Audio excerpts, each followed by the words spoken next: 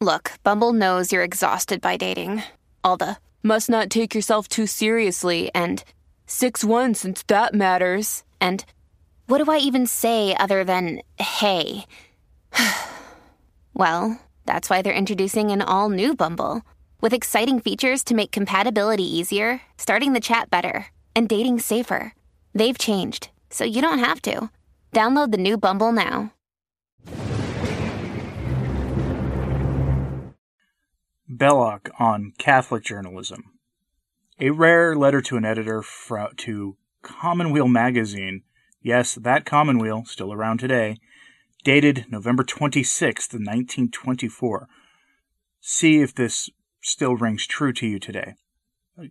Now, here's Belloc on Catholic journalism.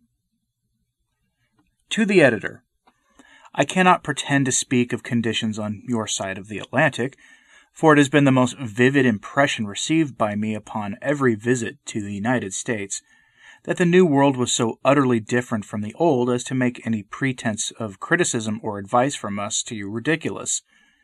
But perhaps the experience I have had in Europe, especially in England, upon the same kind of task as that which you are undertaking, may be of some service, and for what it is worth I will give it. We have in Europe two very distinct worlds in which to found any Catholic effort. There is the world of the old traditional European culture in France, the valley of the Rhine and upper Danube, Italy, Spain, Ireland, and southern Netherlands, or Belgium. And there is another region of which England is by far the most typical example, where the culture springs from Protestantism. It is alien to the Catholic Church and almost universally ignorant of the Catholic spirit. In the first of these divisions, the Catholic attitude toward life as a whole, towards morals, every civic action, literary activity, and the rest can be naturally expressed without any emphasis upon the hierarchy or discipline of the Catholic Church. The Catholic atmosphere is known and recognized, and there is no more temptation to or necessity for specifically Catholic action than there is in the United States for specifically Republican action. It is in the atmosphere. There are indeed violent enemies to the Catholic Church and even to most things of Catholic tradition and culture, but the general tone is ours. And a man defending the institution of marriage, for instance, or property, or any other one of those social points which are essentially bound up with Catholic tradition, may take in a book or an article the full Catholic point of view without a single reference to the Church. That is as it should be. But in the Protestant culture, things are very different. There, the Catholic Church is at the best a subject, though large minority. It is at the best put under its opponents, and its whole culture and tradition treated as something inferior and largely boycotted. Or it is, at the worst, and England is the most conspicuous example of this, a small and timid body virtually neglected, and when it shows any strength, boycotted.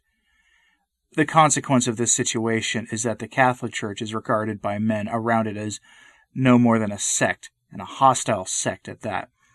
That is inclined to emphasize its particular organization, to put the framework of religion forward as though it was the whole of religion.